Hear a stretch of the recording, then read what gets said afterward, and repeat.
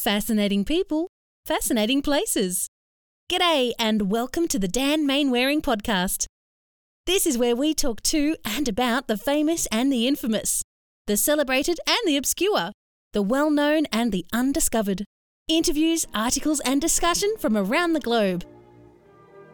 On commemorative occasions such as Anzac and Memorial Day, we inevitably reflect on the service of prior generations in the First World War, as well as other conflicts. But while these servicemen and women fought bravely during the conflicts, how did the war fit in with their broader lives? It's a topic that historian Ian Hodges of the Australian Department of Veterans Affairs has been exploring, specifically with regard to World War I. That conflict saw Australia forge a national identity distinct from the broader British Empire, and it also saw the creation of the Australian Imperial Force, the country's first military force equipped for overseas conflict. To show the effect of the First World War, he focused on one particular city, located about 300 miles inland from Sydney. It's somewhat off the beaten path, and has a name few outside southeastern Australia are probably familiar with. So Ian, is it pronounced Wagga? Wagga Wagga. It's pronounced Wagga Wagga. It means in the indigenous language of the Wiradjuri people, the place of many crows. And it's just at the beginning. We have the coastal plain, then this range called the Great Dividing Range, which by world standards is not a high mountain range at all. But then Wagga sort of sits on the river where it's in this undulating country, which is the beginning of the Western Plains in New South Wales. So you focused on the soldiers who went to the First World War. What I looked at was the generation of soldiers who went to the First World War, and I followed them from their childhood through their schooling and into the army in most cases, through the war, and then through their lives up into the Great Depression and towards the Second World War. The idea was that I wanted to not treat the war like most people do as a discrete episode in someone's life. I wanted it to be treated as part of the sort of continuum of people's lives, as an episode, rather than the sort of the be-all and end-all of their life. And my point that I was trying to make was, while there were plenty of people who came home in a terrible state, mentally or physically wounded, who were unable to, I guess, find their way back into peacetime life, which is the sort of story you hear about World War I veterans generally, the point that I wanted to make was that a lot of them actually came back and led very successful, quite happy lives. And that's where I was going with it. So I've got both types of guys in my work. I've got the guys who came back and needed help and didn't settle and didn't do well. And then I've got guys who ran the town, guys who became mayor and teachers and senior public servants and businessmen, wealthy people. I imagine these would have been people born towards the end of the 19th century. Yeah, the oldest guy I look at was born in 1865, and he was the most senior soldier to come from Wagga. At the beginning of the war, he was the most senior soldier to come from Wagga, and a man who was a little younger than him ended up becoming Australia's own field marshal in later life. But most of the people I deal with, they were born, say, from about 1885 onwards, going to school in the 1890s, early 1900s. Usually, in most cases, they weren't fresh-faced boys, the boys who enlisted in Australia and including Wagga. Most of them had sometimes decades and at least years of work behind them before they enlisted. And so I followed them through school, into their jobs, and then into the military. Thinking about the colonisation of Australia, I imagine this far inland, Wagga Wagga would have been a pretty rural area at the time. The settlement of Wagga began with a couple of sheep runs where there was a good ford for crossing the Murrumbidgee. And a couple of settlers illegally set up sheep runs there because it was beyond what was called the limits of settlement in New South Wales, where people were legally allowed to claim land and farm it. But anyway, so they started in 1832, illegally or not. White settlement increased, more and more Europeans came, and in the 1840s it became a sort of a village, and it went to a town. By the 1860s, it was a pretty thriving community of several, probably 600-700 people, maybe heading up towards 1,000.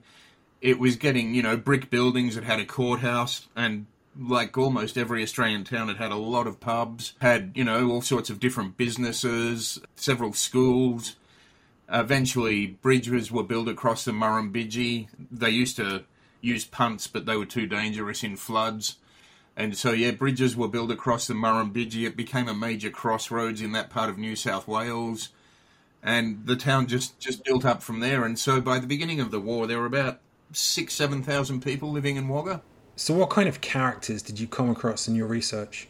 I don't know, characters in the sense of there being larrikins or not, but the senior soldier I mentioned was a bloke called Alfred Bennett. And he's interesting because he, as a 20-year-old corporal in 1885, sailed with the New South Wales contingent to the Sudan. And though they got there too late to see any real action, he was one of the first, in this case, New South Welshmen, to go overseas on a military expedition in the name of the Queen. So it was in the name of Queen Victoria. He then went and served in the Boer War and ended that war as a major, was wounded twice, received the Distinguished Conduct Medal, several other awards. And he came home to Wagga after the Boer War, and he spoke at what was called a smoke social, where the townspeople came to welcome him home, because he was also a school teacher and a very well-known figure. And he gave a couple of really interesting speeches about how he had learned in South Africa that no soldier, Australian or wherever they were from, was a natural soldier, that they all needed training. And he said something along the lines of everyone's a new chum until they get the experience.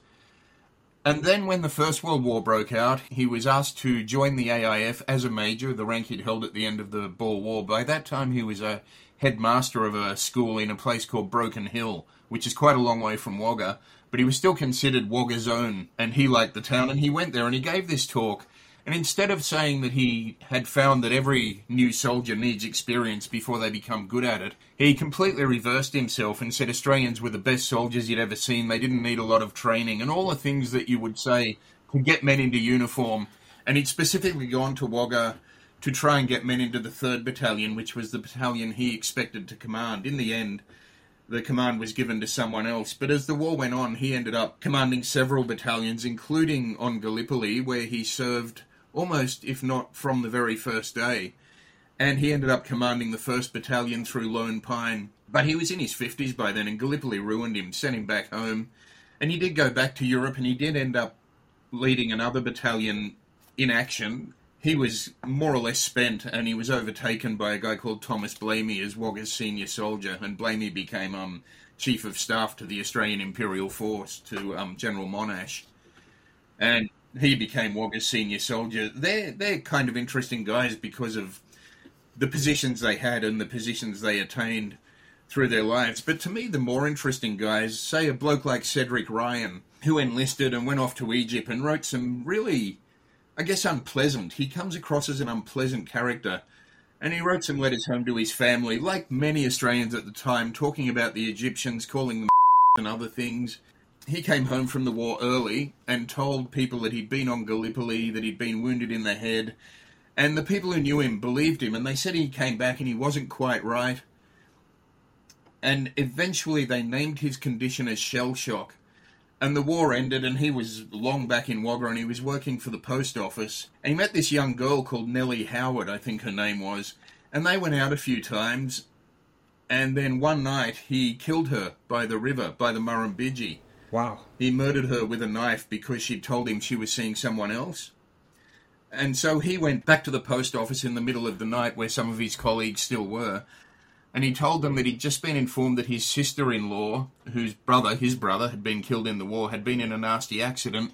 And then, as an afterthought, he added, "Oh, and I killed someone tonight, but I guess I'll just have to put up with that." And they didn't believe him. They didn't believe him because they knew he was a bit of a nutter and he was likely to say all sorts of things. And a bit later on, he pulled out a knife and told his friends, have you ever used one of these? I've used them before, so I knew what it'd be like. And he ended up calling the ambulance and got in the ambulance with the ambulance driver and took him down to the river. And he said, "There's your patient," and the dead body of this girl was under a blanket under a tree. And he was arrested, and he was insensible to his fate. He didn't mind the fact that they sentenced him to death. And throughout the trial, he used his having been on Gallipoli to, excuse his actions. And he told the judge what he'd told his friends, that I knew what it was like to stab someone. I'd done it on the other side. The Australians called it the other side when they spoke of the war. The soldiers at least did. And he said, I was, I'd done it on the other side. I knew the feel and the sound, and I knew what it was like. But it turned out But he'd never been on Gallipoli and he'd never been in action. He'd never got any further to the front than Egypt. So he was just a fraud. So he was making all that stuff up, but still blaming Gallipoli for what he'd done. And he ended up having his death sentence commuted. He ended up leaving Wagga, moving to Victoria after he left prison and marrying another woman who he never told about the fact that he'd been in prison or that he'd murdered someone, and she too believed for the rest of her life that he'd been on Gallipoli. And so you got this story of this really messed up guy who ends up killing a young girl and, blaming Gallipoli on it when he was never there.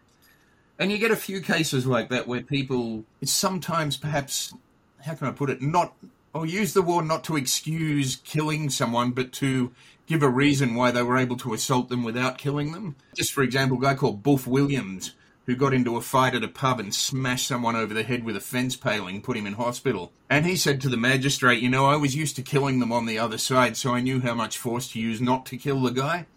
And he got off because the other guy provoked him and he was never in trouble again. But it gives you an idea of how the war was used sometimes to justify murder and sometimes as an excuse for explaining why you were able to stop short of committing it. So he was sentenced to death, but he didn't actually face the death penalty? Yeah, his death sentence was commuted, although at the time he seemed quite happy to accept his sentence. The reporters said, he accepted that just as if they'd offered him a cup of tea or something. He sounds like a complete psychopath. Basically, yeah, and there's some evidence that, if not a psycho, he was an unpleasant character before the war, if not a psycho, and then became one without ever having been to the front, which kind of goes against that idea that he was so damaged by his service that he came back this other person. He never went near the front and he came back the person he always was, but he took it further and he killed this young girl. Do we know how he avoided frontline action? Yeah, look, I think it was due to his health. I think he had a health problem that prevented them sending him to the front, so he never went and he was sent back home. He only spent a couple of months in Egypt at the very most, and there were many, many cases like that. Not all of them came home to kill someone, but the recruiters in Australia would accept people into the AIF, and as soon as they got to Europe, the medical officers sent them straight home again because they were just not fit for frontline service, particularly as the war went on and they were desperate to get people. Yeah, that's a long journey just to find out you're not fit for service. Yeah, so you've got the pressure of the politicians in Australia wanting more and more people to enlist and pressuring recruiting officers to get them in. And then you've got the pressure when they get to Europe of the medical officers saying no. And thousands of soldiers had that experience of getting to England in most cases and then just turning around and coming home again. I know you found some amusing or at least peculiar stories as well. One of the stories that interests me most is about the mayor, Edward Collins, and what happened on Armistice Day in Wagga. Now, Collins had been a staunch supporter of recruiting and of the war effort throughout, and he was the mayor of Wagga at various times. So he had a good platform, and he made a big effort to get people into the AIF.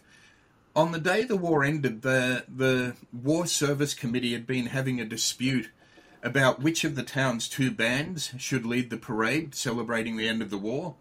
There was the Wagga Brass Band and the town band, I think it was called. And the brass band had been the one that was associated with the AIF throughout the war. It had been the band that had played at recruiting rallies. There was a group called the Kangaroos, a recruitment march that left Wagga about 80 strong and arrived in Sydney about 240 strong. It had played them out of Wagga. It had played them into Sydney. It had played at the funerals of soldiers who died after they returned home. And it was widely associated with the Australian Imperial Force in Wagga. Now, for some reason, rather than letting them lead the band, the mayor called for a ballot. And it came out 50-50. And he had the deciding vote, and he gave it to the other band, which really annoyed a lot of people. And as he tried to fix the situation, but before he could meet with the band master, the war ended, and the news came to Wagga. So the war ended and people poured into the streets, and this War Service Committee is still having their meeting and trying to determine how they will influence event, which by then were way beyond anyone's capacity to influence. And so they all went outside and the two bands were there, and when they struck up, people sort of split up. Some went with one band, some went with the other. And they decided they would hold the formal parade the next day, with the wrong band leading the parade.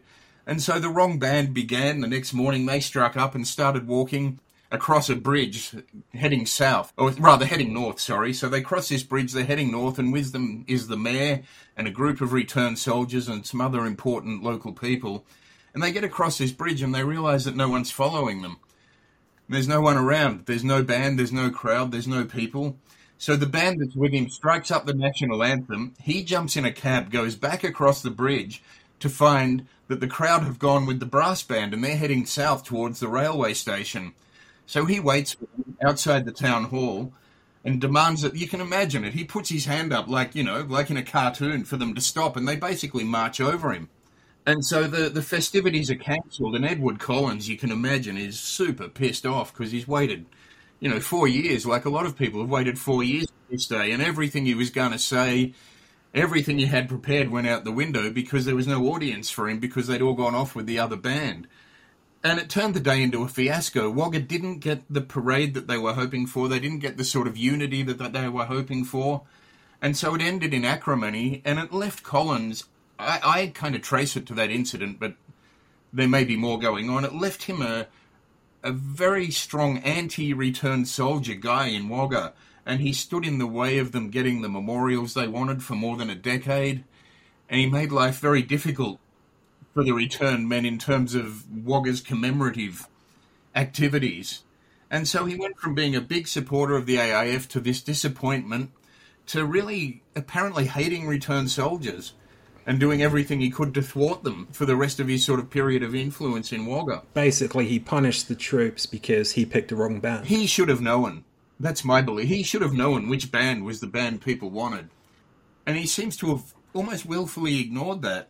And then as he tried to fix the situation, it was too late. So, yeah, there was chaos. Where there should have been unity, there was chaos. And it seems that Wagga did maintain a pretty strong degree of public unity throughout the war, even though there were the divisive issues of conscription and recruitment. But overall, the town remained quite united. And it seems to me that the moment the war ended, all the tensions that people had kept under wraps came to the surface and turned this day into a fiasco. There's another guy, okay, who did come back seriously mentally ill. And when he tried to get assessed by the repatriation department, he was sent to a mental hospital in Sydney called Callum Park. And when he got there, he was stripped naked and beaten by the other inmates. That's awful. So he left and returned home and essentially spent the rest of his life on his sister's couch in Sydney. He would not go and try and get a pension because he was too scared to approach the repatriation system after what had happened. Traumatised. Before he left Europe, after he'd cracked up, he'd been in the battles around Passchendaele in 1917. And he cracked up and he would say things like he thought God was talking to him and telling him that he was the last man on earth, that he was a wicked man, and that everyone else had gone to heaven, but he'd go to hell. And he'd have all these horrendous visions, and he started masturbating publicly, even in the day room while waiting, in front of other people to see a doctor.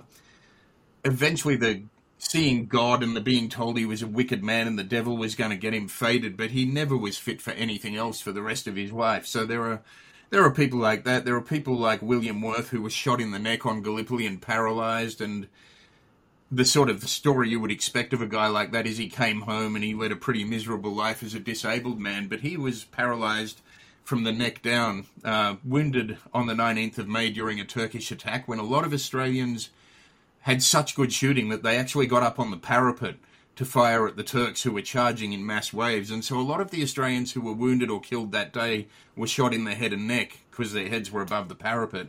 And he was one of those. And the wound that paralysed him, he improved over time, so he did regain the use of parts of his body. But instead of coming home, and as you might expect, accepting his fate, he did everything he could to get better and to get jobs and to try and make something of his life. So you got people like that, another bloke who lost an arm and ended up running a fruit barrow at Circular Quay in Sydney for most of his life. All sorts of different stories of men coming home to different circumstances. The guy who came home, to become one of... He didn't come from Wagga, but he moved there when the war ended. And he became one of Wagga's leading citizens, became mayor. He was on all sorts of committees. He was on returned soldiers committees. And so, yeah, you've got all these stories of, I guess, the different kinds of fates of people who return from the war. And in that sense, the town's a real microcosm of Australia and the sort of stories you'd find all over the country.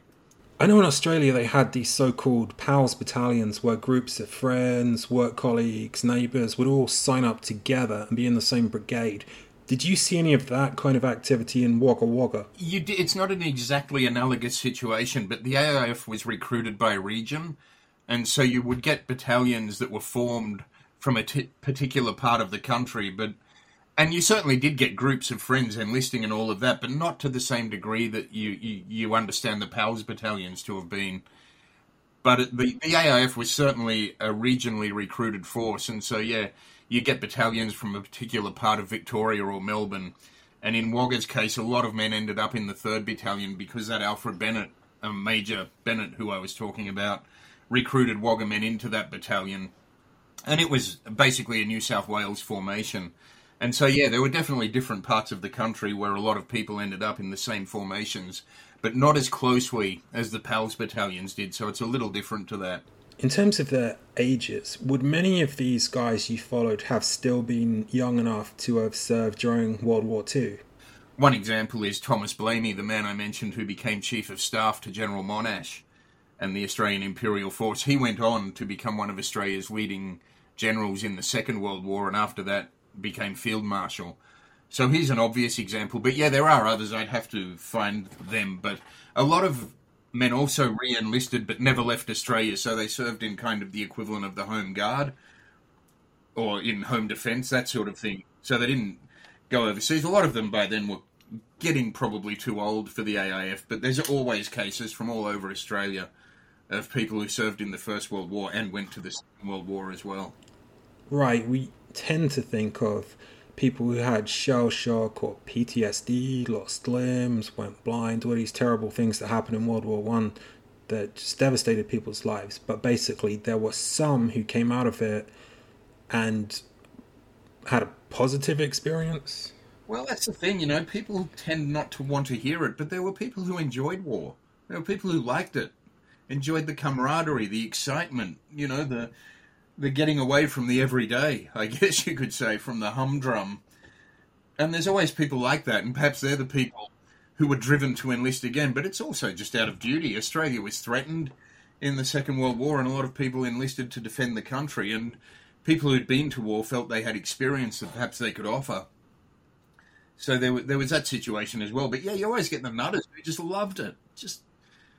I don't know if you've ever read it, but there's a memoir by a guy called George Mitchell called Backs Against the Wall, or Backs to the Wall.